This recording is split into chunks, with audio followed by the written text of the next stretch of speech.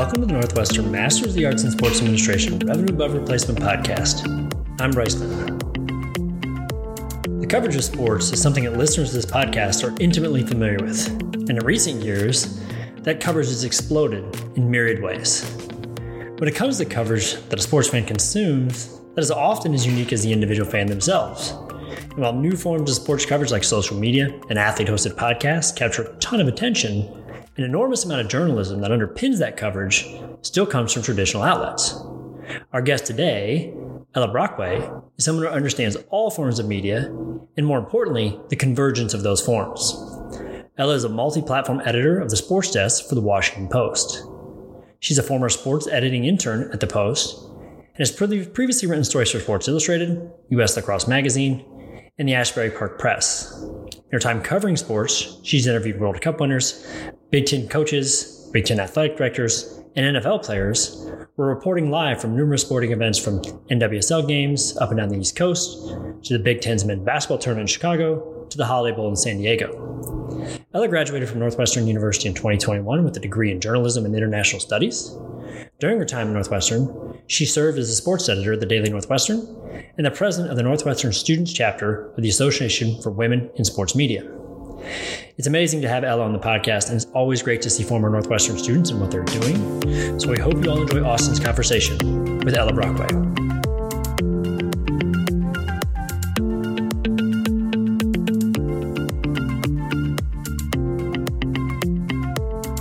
Ella, thank you so much for joining us. Really happy to have you on Revenue Above Replacement. First question for you, I guess, coming from New Jersey and then going to school in Chicago and now working at the Washington Post. You've lived and studied in two great sports towns. How does Washington, D.C. compare? Well, thank you so much for having me. I really appreciate the opportunity to be a guest here. And that's a great question. So I kind of grew up, I grew up in New Jersey, and I grew up primarily a New York sports fan, but I went through, so I was a diehard Yankees fan growing up. That was my main team. And then I kind of when I was in middle school, I really was going through a lot in terms of being a sports fan. So I had a moment where I was a Celtics fan, which did not make I loved the 2008, 2009 Celtics, which did not make my New York supporting parents very happy. And then got really into North Carolina basketball. So took a venture into like ACC territory, and then got really into soccer, international soccer. So then had a span of being a fan of a team that played 5 hours ahead of me in England, and then moved to two new great sports cities in Chicago and DC. And I will say the great thing about DC is it's a great city to be in if you're interested in sports and sports journalism, just because there are, you have four teams in like the major men's sports leagues. You have two soccer teams. You have big events that come through here that everyone likes to pay attention to. And DC might rank pretty high. And, in terms of accessibility, it's pretty, the Commanders aside, in terms of where their stadium is located and compared to downtown, is the only one that's like relatively inaccessible, but everything is pretty centrally located, which I think makes for a great sports city, having grown up in New York where everything's kind of spread out, and some stadiums are in New Jersey, even though they're the New York team. So I think DC might take the cake of all the sports cities that I've been around so far. Well, I definitely wanted to touch on your focus on soccer. Before we recorded, we were obviously talking about the poster in your apartment from the World Cup, and I think folks our age had a really interesting exposure to soccer. Because I don't know about you, but for me, it was like 2014, 2015, when NBC got the Premier League rights. They did like this brilliant, almost like a drug dealer strategy, where for like 3 years, you could watch every single game for free, and it was so easy and so accessible. So what was kind of your relationship like with soccer as you were coming into your own as a sports journalist? Yeah, it's really interesting when I think back of how my relationship with soccer started and how it's kind of evolved now. So I played like very on a minor level when I was in like middle school and growing up, but I was never like a talented soccer player or anything. I never played past like fourth grade or anything. And I got into it around the time that NBC got the rights to the Premier League. So I had a family friend who was a Manchester United fan and knew that I had, been interested in World Cups before, in in 2010. And then in 2014, that summer, it was like, hey, you should check out the Premier League. So I think the first like Premier League game that I watched start to finish was the last day of the season in 2013. And 2013 when Manchester United won the league. And that I was like, okay, I'm hooked. Something about the atmosphere all around. I didn't know anything about the soccer, like sport of soccer. Couldn't tell you what a striker was, could not tell you like what a center back was, could not tell you anything about like tactics or even the names of the players on the field. But I was so hooked by kind of everything around it, from the atmosphere, the fan culture, the tradition that all these soccer teams seem to have. And so that was kind of my entry point. And then every year I would just, progress and watch a little more games. Like I bought a Soccer for Dummies book and I was like, okay, because I'd never gotten to the level of like actually learning, tactics or anything like about the game of soccer. So I think when I was a freshman in high school, I bought a Soccer for Dummies book and I made my friends like who played high school soccer teach me about things so that I could learn more and more about the game. And then when I was in college, the first sport that I covered at the Daily Northwestern was the men's soccer team. And, I had joined the campus newspaper in college just wanting to cover any sport. And that was the one that happened to be open. And the team was like fine that year, but I became pretty close with the coach and some of the players. And, when I go to interview them, I'd ask them for advice or just to learn more things about soccer. Like, okay, what does it mean that you're playing a back five against this team? Or like, what does it mean? Like when you talk about your number 6, like just very basic questions like that. And I think every year I would get a little more well-versed, whether it was from, like watching some Champions League games and being able to name some European teams, or like being able to watch a college soccer game and being like, oh, their winger should have like done this in this situation, or this is what happens when they switch to the back 3. Like I just felt myself becoming more and more well-versed. And it was really a thing that started as an interest that started as a fan interest and then pivoted into something that I turned into a career. And, once I got to my current job as an editor at the Washington, as a multi-platform editor at the Washington Post, there was an opportunity. I arrived in 2021, so a year before the Men's World Cup that just happened.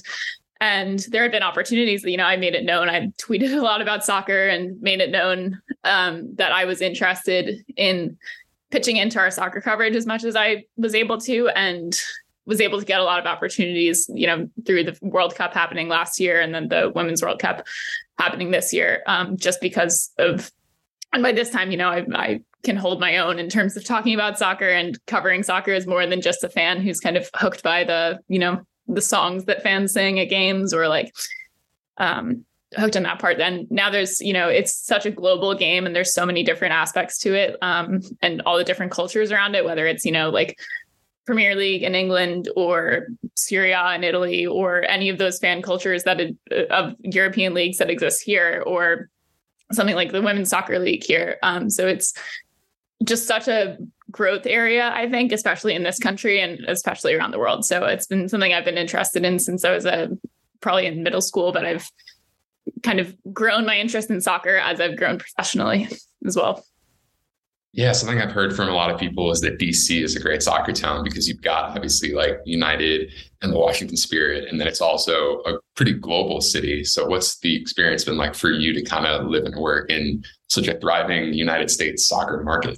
Yeah, well, I think everyone was bummed when DC didn't land any games for the 26 Men's World Cup. I think that was a bummer, but it is a really great soccer city, and I'm lucky at the Post to have the opportunity to cover the women's professional soccer team. Like you mentioned, the Washington Spirit. I cover them on a fairly regular basis for the Post, which has been great. And also, like you mentioned, it is such an international city with so many embassies based around here that it was an awesome place to be during the World Cup. There were so many. You really get to see an interesting side of American soccer culture that's beyond just, like fans of MLS teams or fans of the US national teams. There are so many different kind of subcultures in the United States in terms of, some people who immigrated over here and then taught their kids about the like local teams that they loved growing up in Europe or in Africa. And, that really is on display anywhere during a World Cup. But I think DC was a really great city to be around for that. I think something cool about somebody like yourself who's early in their career at a huge legacy paper like the Washington Post is you've got your audience that you're writing for every day in your role as a multi-platform editor, but you also have a Twitter following where you can talk about like tennis posters, for example, and reach a lot of people that way. So how do you kind of distinguish your voice as an editor and a writer and then your voice on social media? Yeah, that's a great question. And I think it's something that I didn't think about, when I first started to get a following on Twitter, I mainly built it through when I was at college. So when I was in college, I was covering Northwestern sports for the student newspaper there for 4 years. And so the majority of my tweets are about like Northwestern sports things. And then on the side, it would be, like soccer or like side interest or tennis posters, like you said, things that I had a side interest in. And now that I've kind of transitioned in a career where I cover the things that I work on, whether it's like a story that I've written or a project that I work on, are much more big picture things. So, now I cover a lot about soccer, or I actually write a lot about soccer. So something that was my side interest is that kind of transitioned into something that's, what I'm doing for my career. And I think I really saw it during the World Cup. I worked on during the Men's World Cup that happened last fall. I worked on a lot of our live coverage for the Post. So, we'd run these live blogs during every single World Cup match. And those are I think that's an emerging, a lot of institutional or legacy media publications you'll see have these kind of live blog feeds where it feels like you're on Twitter and it feels like you're kind of talking it feels like you're tweeting through something, but you're doing it in the name of the Washington Post. So I think there, especially at these big legacy publications, there are ways to kind of embrace the following that you've built on social media and figure out a way to work it into the, model that journalism needs. So I think that's something we're constantly working on at the Post is, we have so many writers who cover different things and so many reporters who have their own specialties and have their followings on Twitter. How can we Twitter especially, how can we transition that into, something that will get our subscribers going to our website and reading that journalism. So I think especially during the World Cup, I saw kind of how you can bridge the gap between social media and, what we think of traditionally as these legacy media institutions. Definitely. Well, I know kind of looking back a little bit, especially in your time at Northwestern, like you mentioned, you had a very positive working relationship with the athletic department. I think at one point you had a section in Northwestern football game notes with your uniform breakdowns for Northwestern's record and all these different Under Armour uniform combinations. So for folks in the MSA program who maybe want to work on that side of the sports industry, what do you think you learned from that experience, kind of cultivating relationships with folks in the athletic department? Yeah, I think I can remember the very first. So like I mentioned before, I covered Northwestern's men's soccer. That was the first game that I covered or the first game that I covered for a sport that I covered at Northwestern. And my first game, I had no idea what to expect. I was, a nervous college freshman and I had never worked really for a newspaper at all before. So I didn't really know what I was going into, but I wanted to be extra prepared. So I walked into a press box and I had two blank soccer score sheets printed out. And I spent the whole game recording every single stat possible. So if there was a tackle, I filled it out. If there was I don't know, a good pass, I highlighted it and wrote it down. And at the end of the day, or at the end of the game, I had 4 pages of game notes that I had just written by myself. And I will never forget the sports information director at that time of the men's soccer team was Ray O'Connell. And he came up to me after. He was like, I have never seen anyone take 4 pages of game notes during a men's soccer game. And I do game notes for my job. And so I think establishing relationships was such a key part of, establishing those relationships early was such a key part of it. I mentioned him, but he was someone I worked with, or I ended up working with all through 4 years at Northwestern, and establishing from my journalism side, establishing that early connection of proving, I want to be here and I don't want to break any boundaries and I don't want to, do anything that would endanger this relationship. Cause I know, we both would benefit from a strong relationship. So I think establishing that really early was something that totally paid off. By the time, I was covering the football team at a bowl game and there were tons of national media there, like showing up to everything that I possibly could, just having really positive relationships and starting those strong early, I think was like a huge factor in everything that would come for me in Northwestern.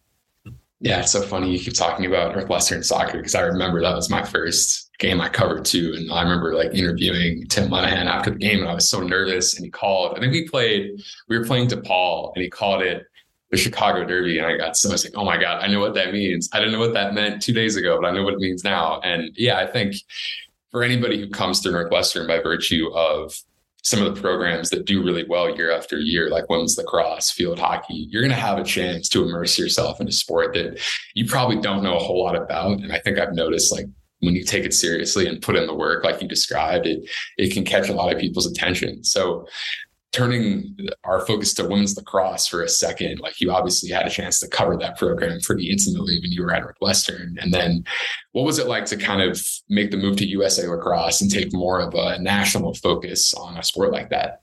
Yeah, for sure. So lacrosse is actually kind of the opposite of soccer. Lacrosse is something that I've been playing that for kind of all the time I'd grown up, and I stopped playing in high school and started covering high school lacrosse when I was still in high school. So it's always something that I've a sport that I've really loved. And, even more so than basketball or football in some sense, like lacrosse is the thing that I wanted to cover when I got to Northwestern. I'd been, reading about that program like ever since I picked up the lacrosse stick, even though I was in New Jersey. Northwestern lacrosse just has such a, historic reputation in the sport. So I started covering Northwestern lacrosse my freshman year. So that was 2018, I want to say. Yeah. And, the program had been kind of in this middle ground ever since it had joined the Big Ten, kind of finding its footing again after all the, the 7 championships that the early 2010s and mid 2010s. And it was in a kind of transition moment. So I think I was lucky to come in at a time when, the program was just starting to be on the rise again. And like I mentioned in my previous answer, it was a lot of like, I was showing up for every media availability that they had, really trying to get to know some of the younger players too, like the players who were my age, who were freshmen. I just kind of introduced myself really early and tried to get my face around so that, hopefully I could continue covering that team and program through the time I was at Northwestern. So just, making sure they knew who I was early and knew that I knew about the sport and that I was still willing to learn from it, but also that I wasn't just showing up and, had zero clue what I was writing about. And then my first opportunity to work for US Lacrosse came in 2019. So Northwestern had made it to the final, or was making it to the Final Four, and I had an opportunity. Someone at USA Lacrosse had read one of my stories, like one of my feature stories that I'd written as a freshman about Northwestern lacrosse, and reached out and to see if I wanted to, freelance and cover I think it was the Elite 8 game against Syracuse. I'm going to guess it was. But that was so I wrote that story for them freelanced, and that was the first national byline that I'd ever received. And it was really exciting. And it felt very full circle, a sport that I had played so much as a kid and really grown up loving. And then seeing it transition into a career opportunity was great. And then I continued to write Northwestern lacrosse related stories my junior year of college, which was 2020. And then in fall of 2020, I was offered to come to USA Lacrosse as a contributor, and USA Lacrosse, or it was US Lacrosse Magazine at the time, had a really robust kind of coverage of the men's game. So a lot of contributors, lots of freelance writers pitching in and doing columns and stories and stuff, but they were really trying to build out their women's coverage. And they wanted someone who was, not only able to, file 2 stories a week or something, but also who was based in the Midwest. And I think, the Midwest is such a growing lacrosse area. It used to be just Northwestern as the dominant program, but then, Notre Dame was really on the rise that time.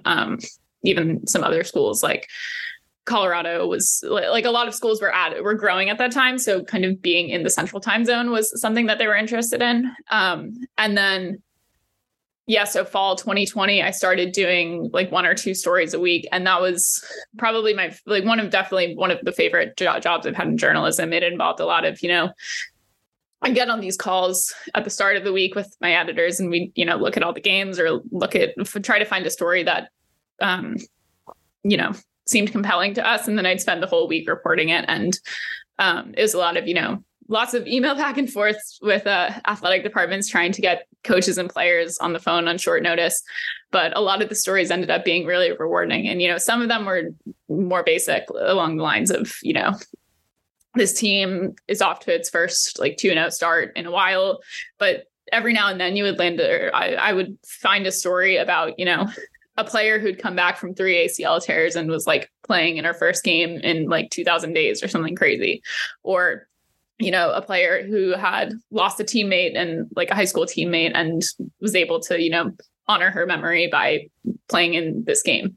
So I think that was, and then I was still able to do game coverage every now and then, especially of Northwestern, but being able to work on those features and just kind of hop in and virtually embed with the team for a week, for lack of a better phrase, was definitely one of the best experiences I've had in journalism, and working for them for a year was just really awesome.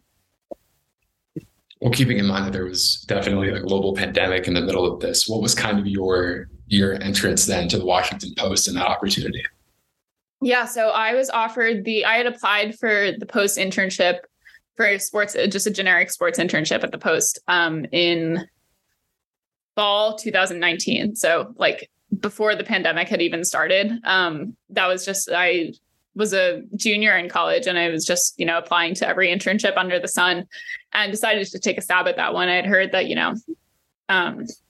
it's kind of tough during internship season, no matter what industry you're in. But, a lot of the bigger media internships, you'll hear that oh, they'll never accept you unless you're a senior, or unless you have 10,000 previous jobs or things like that. So I just kind of threw an application there and hoped for the best. And then I got offered it I had applied for the general sports reporting internship. And then I got offered the opportunity to come on as a sports editor or sports editing intern in fall 2019. And then the pandemic happened, and that internship program was kind of scrapped for the summer. So they, offered the opportunity to us in 2021. So I spent a lot of the summer of 2020, I was still working for USA Lacrosse Magazine, doing a lot of summer features for them, doing some other freelancing for, local outlets in New Jersey, just trying to get reps and keep writing in whatever way that I could before the school year started. And then I finally came to the Post right after graduating college. So June 2021, and started as a sports editing intern there, and then transitioned to full-time after that. Is there a pretty healthy Northwestern contingent for especially journalism alumni in DC? Because the one that I know is, and I hate saying this because it makes me sound like I'm 80 years old, but when the year after I graduated, Andrew Golden was one of the RAs at this high school program, Sheriffs, that I did when I was in high school. And then he was a rising sophomore. And now I'm trying to follow, because my favorite baseball team played the Nats a couple of weeks ago, and I was trying to follow the game, and I was following his tweets totally incidentally of him being somebody I knew when he was 19. And I'm wow, I need to retire. But what is that alumni network like for you in DC? Yeah, well, I will start off by saying that Andrew and I were the same class at Northwestern. He's one of my best friends, and he's now he covers the Nationals for the Post. So he's definitely we interned at the same time, and then both transitioned to full time in October 2021. So he's been one of my best friends, and he's been one of my best friends since we both did Cherubs together in 2016. So, which is, the Cherubs world is extremely small, but that was kind of where I first got my introduction to Northwestern, and even sports journalism was at that summer program. So that's where I met Andrew for the first time. That's where I found out about Northwestern. That was the starting point for me, for anyone who knows that, and you obviously do. But yeah, the alumni network is great. So there were I think 4 of us who started in that summer 2021 internship program. There were 4 of us, so 2 in sports, and then 1 in video, and 1 in the foreign department, who all eventually transitioned to full time. at the Post. And then in our actual department, Ava Wallace is the Wizards beat writer for the Post. And she's actually really good friends with Kaylin, who was on the podcast a few weeks ago. And I want to say she graduated like 2013. Like she was like, it's so funny to think back to it, but I was like a member of the Association for Women in Sports Media chapter at Northwestern, and Ava would come and talk to us like right after she had graduated, or it was a few years after she had graduated, but she would talk to us about the Post and talk to us about, entering the world of journalism after being in college. And now, we have our desks are like a few desks away from each other at the office. So there's a really robust population of Northwestern people in DC, and just journalism in general, obviously, but in DC especially too. Yeah, that's definitely, I think, a big value of going to Northwestern and doing this program is the people that you meet, and the fact that like when I started doing this podcast, they were like, yeah, like talk to people in your network. And I was like, I'm only a teenager. I'm 26. And I was like, well, I guess I do know some people who have gone on to do some pretty cool things. So yeah, it's been a real blessing. But bringing it all the way back to soccer, kind of where we started, like what has been your favorite part of covering the Spirit and the NWSL as that league continues to just take leaps and bounds every season? Yeah, I think that has been something when I started as an intern, it was something I had always been, a big fan of the U.S. women's national team, and then slowly getting more and more well-versed in soccer. I got more and more well-versed in the women's soccer space, and learning more about the NWSL. I covered after the 2019 World Cup, I had been interning at a USA Today network paper in New Jersey, and I covered a lot of the team used to be called Sky Blue and is now called Gotham, but the New Jersey, New York team, I covered a lot of them in the summer after the World Cup, and was realizing, women's soccer especially was a space that I was really interested in. And so when I finally got to the Post, I was like, my main job is in editing, but I would love an opportunity to cover the Spirit every now and then. And slowly that just turned into covering more and more Spirit games. And it really is such a growing league. And, we just hit the 10-year mark I think the league is starting its 11th year. And even in the time since I covered my first game, which was August 2021 was the first Spirit game I covered. And that was out in Virginia, like at a small 5,000 seat stadium. And this year they finally just moved to Audi Field, which is, a 20,000 seat stadium in downtown DC. So that's like a very clear progression that has happened in just the span of 2 years. And, I'm really excited to be in DC and be at the Post for a Women's World Cup year. I think that was, kind of when I was during the 2019 World Cup, when I was at a previous internship, I was just, trying to pitch stories left and right. And there's such a boon of interest, like when it comes to the Women's World Cup, whether it's in the U.S. women's national team or kind of after the World Cup, that real boost of interest or boost that you see and just popularity in the league after people spend a whole summer watching women's soccer. So I'm really excited about that, and to see kind of, this is going to be a bigger World Cup than we've ever seen, both in terms of, like actual number of teams playing in it, but also in just like sheer volume of interest that it's going to generate. So I'm really excited to be in DC for that and kind of continue to see the growth of the Spirit locally speaking, if that makes sense. Well, what do you and the department kind of have planned in terms of coverage for that Women's World Cup? I know it's coming up in, I think, 2 or 3 months. Yeah. So we're sending 3 or 4 people plus. And I think the other perk of being at the Washington Post is, we have a huge foreign department that is trying to, when there's a World Cup in Qatar, like we can have people from the Asia Bureau chip in. And, when there's a Women's World Cup in Australia, we can have people from that chip in. And, people who are based in England or Europe can contribute stories about the places that they cover. And that was one of my favorite aspects of the World Cup was, or of the Men's World Cup that happened last year was, we'd be on these calls all day and we'd have someone in Australia talking about a story that they were pitching about the Australian team. And then we'd have someone in Argentina who was pitching a story about Messi. And then our team based in the US seeing what we could do about, the U.S. men's team, like it was a real global operation. And during these kind of massive global events, the scale of the post really hits you. But in terms of, so we'll have 3 to 4 people down in Australia and New Zealand. We have a lot of preview content that we're working on about the U.S. women's national team specifically, both, player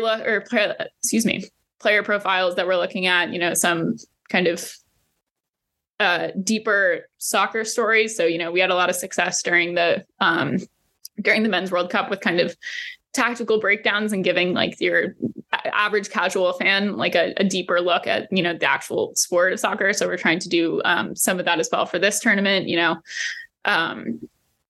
some bigger picture pieces that are looking at the growth of, or bigger picture projects, that are looking at the growth of women's soccer. Like I mentioned, this is going to be, there are more teams in a women's World Cup this year than there have ever been before. And it's such a fascinating moment for the growth of the women's game around the world that we're trying to use all of our resources, whether it's, foreign bureaus or just like numbers and people that we have all around the world to kind of highlight that. So I'm really excited to put all that together and see what we can do this summer. Do you know what the hours will look like for you yet? I haven't checked the kickoff times, but I could see that being, hey, I'm going to get to work at 10 o'clock. I don't really know what that's going to look like for you, but I'm curious. So, yeah, I usually work at night anyway, which is, so much of sports, especially local sports, happens at night. So I think especially in the group stages, the U.S. women's national team's times aren't too terrible. Like I think most of their games start somewhere in like the 9 p.m. to 10 or to 12 p.m. like window on the East Coast. I know their third group game starts at 3 a.m., which is, not ideal. And I was here during I was at the post in the Tokyo Olympics in 2021 and then the Beijing Olympics in 22. And those were not very friendly time zones either, and involved quite a few 4 a.m. wake ups, especially in Tokyo for the women's national team. And so not ideal, but, we'll make it work. And I think it'll be Australia and New Zealand are both such amazing places that it'll be worth it to, for the tournament to happen there, even if it's some brutal time zones for us on the East Coast. I'm really excited for people to experience such a specific soccer feeling of being really upset and really sad at like 8:45 in the morning. Yeah.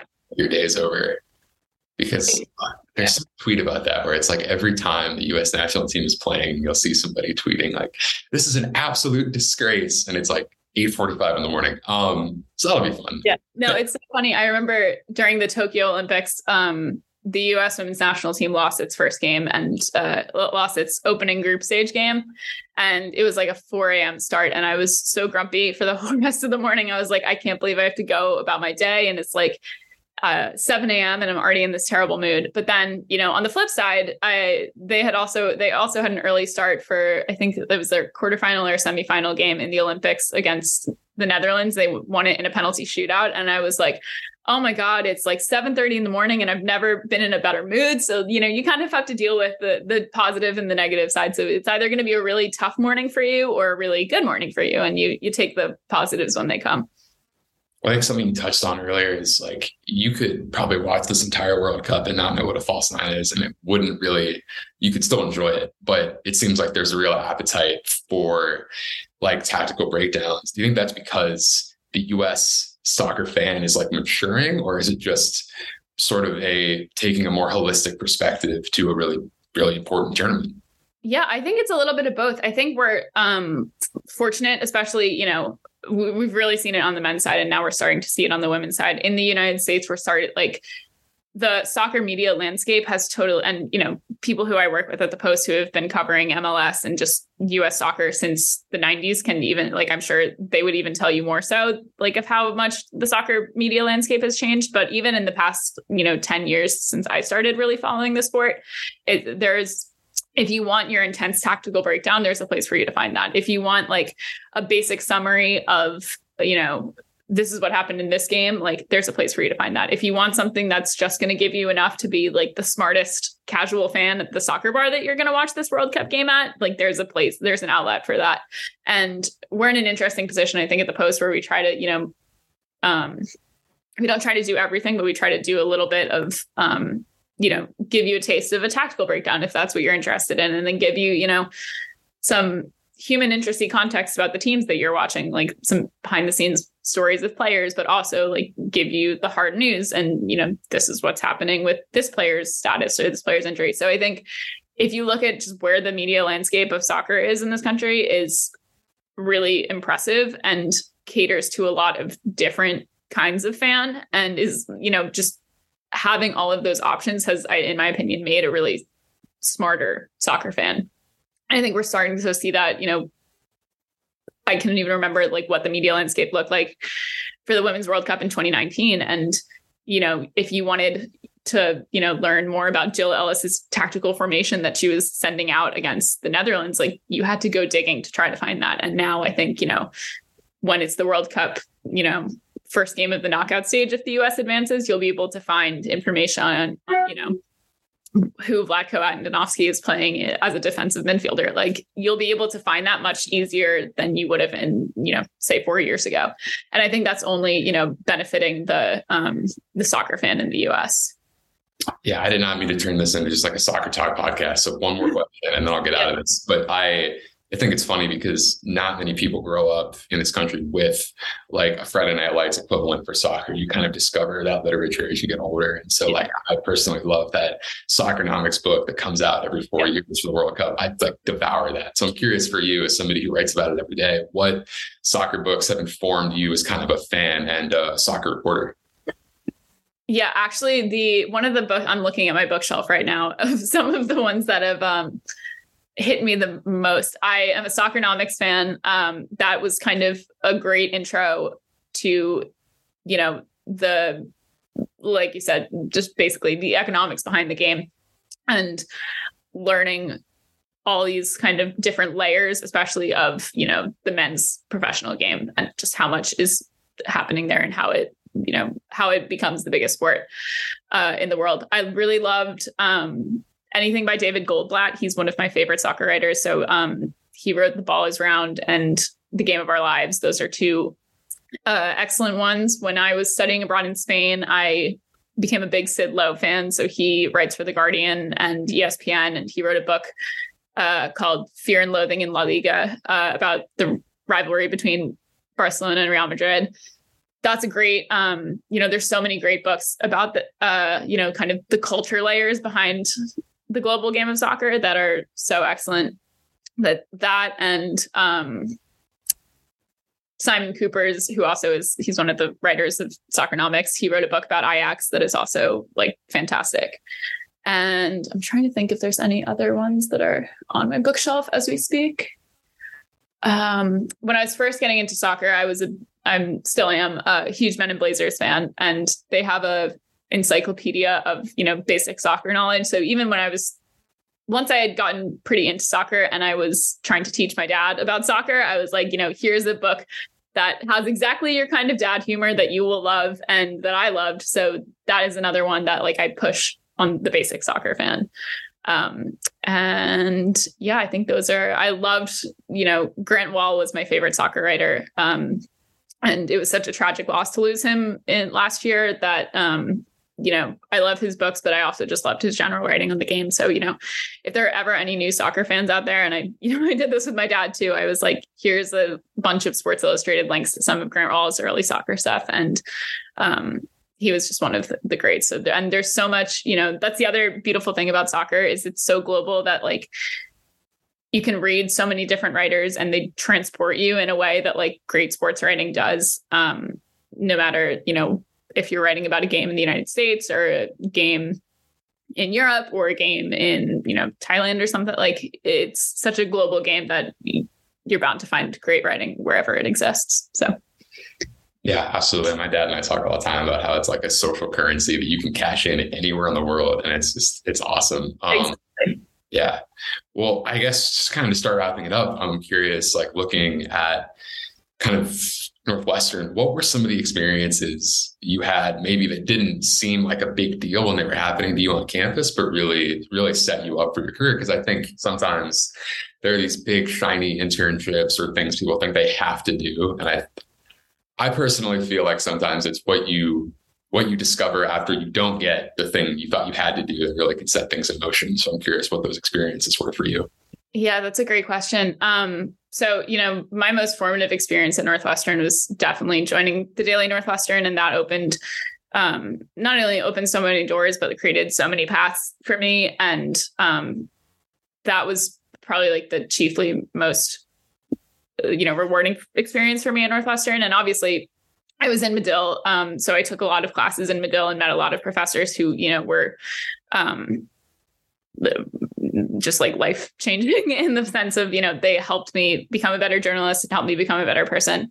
But I think, when I think back to my 4 years at Northwestern, just the most valuable experience was being on campus and being able to meet so many different kinds of people. So some of the most rewarding experiences I had were in clubs that weren't the Daily. So I was in a club, and this kind of, helped me get even more into soccer when I was in college. I was in a club called Northwestern World Cup that stages this, massive 1,000-person soccer tournament every year, or at least it did in the pre-pandemic days. And I had, just seen it at a club fair and been like, oh yeah, I like soccer. Like I'll try to join this club. And it ended up giving me some of the best friends I made in college and exposed me to, like, that was where I made the majority of my friends who weren't journalists or who, weren't also in Medill or who really like grew up all around the world. And that was like one of the most rewarding experiences I had working at Northwestern, or just being in college at Northwestern, was working in that club and then eventually working on like an exec board like role for that club. So I think the opportunities that Northwestern gives you to meet just people you would never have met before if you weren't all, tied to this place, was the most impactful thing that's happened to me. And, I realize it now that I'm kind of out of the college bubble. Like it's trickier once you leave like a place like that to just meet people who are from all over and who have like this common thread with you. And, the common thread can be a love of soccer. It can be just the fact that you go to Northwestern and are living in the same place at the same time. And I think that's the most, special and unique thing about that school and just being on that campus was the amount of people you can meet. And, the environment of the school just really like facilitates that and encouraging you to meet people in that way. Definitely. What have kind of been some of the biggest maybe learning on the job moments for you since you graduated and kind of moved into this role with the Post? That's a great question. Yeah. So, my job is in editing, and I had done some editing internships beforehand, but had never editing for your student newspaper that prints it out, when you print a newspaper 5 days a week and all of your colleagues are your best friends who also happen to work in this club, like is very different than, making a newspaper that has super hard deadlines and has a very way of doing things that it's been doing for 100 years. So that was like an obvious learning curve that I had to get over, was just, adapting to the speed and pace of a professional news product that has to be put out every day, no matter what. But I think, something that I didn't do too much of in college, I've mentioned before, but, we do a lot of live content and live blog content at the Post, and, you'll see it. The Times does it too. Pretty much every other major sports outlet does it as well. And just kind of getting, whether it's, I've, been a writer on some live blogs, and then I've been an editor for live blogs, and just having the skill or, working your way to become adept at live content is, live content is like a skill that just takes a lot of reps and a lot of time. So, you have to be working as an editor, like physically like editing for grammar and for style of like a person who's sending you things live from the Super Bowl. But then you also have to make sure everything's factually correct, but you also have to make sure, okay, this is what Google Trends says that you should be like writing about right now. There's so many different factors. And I think the first like live blog opportunity I had at the Post was just, very generic. I think it was like a Wimbledon semifinal or something in the summer of 2021. And then eventually I was, anchoring our Super Bowl coverage, or anchoring our live Super Bowl coverage, or our live, Damar Hamlin coverage, like building your way up and just knowing how to work your brain in so many different directions was such, that was a big learning curve, but it's something that I feel like I've really grown in my 2 years here. and it really is such like an essential part of journalism now, is being able to, like see what readers want and what will keep readers, with you, and not just like hopping to Twitter or hopping to someone else's live blog. So it's an interesting balance of all the things that you kind of have to keep in mind. Absolutely. And I mean, just to end it, I mean, I think no question causes me more professional or personal anxiety than my next move. So I'll phrase it differently. Like, what, as you kind of view down the road of your career, what are the passions that you want to lean into? Is it soccer coverage? Is it kind of the live blog, more Twitter model that you described? Like, what kind of inspires you? Yeah, that's a great question. I really love, one of the things I love most about the Post is that, we are able to bridge the gap between, we have really robust and strong local coverage while also kind of establishing ourselves as a national voice on things. So, you will find your stories about the Nationals and you'll find your stories about the Wizards and stuff, but you'll also find your stories about, like a random pickleball league in Montana, or like some really niche sports store, or, this trend that's happening in Major League Baseball, or, this story of like a horse in the Kentucky Derby. Like, you will find your national angles on stories, while also, you will find your high school sports coverage in our paper, and you will find our extremely knowledgeable beat reporters. So I love being able to, I probably lean in that I love those like wide ranging national stories the most. And I, when I was in college, my dream was always to work for like a sports magazine. So, Sports Illustrated at its heyday, and ESPN the magazine in its heyday. And I think, just based on the way that the industry is trending, you're seeing a lot more of those kind of stories transition into like digital sites. So whether that's, those kind of longer form stories, they really still exist, and they're just taking like slightly different forms. So I love being involved in those, whether it's, writing, being the person who writes them, or being the person who edits them, or working on these kind of big projects. So I like anything that kind of, I really like those kind of wide ranging, trendy national stories. And I love being able to contribute to them at the Post. And, in terms of like, I love World Cups, I love Olympics, I love these big global scale events, and I'd love to cover them in person one day. And that's probably like the next big cross off thing on my bucket list, would be to be at one of those big scale global events. But I think the Post is a really cool place to be able to get a little bit of everything. And that's what I like to, be able to do, is see a little bit of everything. Awesome. Ella, thank you so much for joining us. I really appreciate it. Of course. Thanks so much for having me. This is great. Yeah.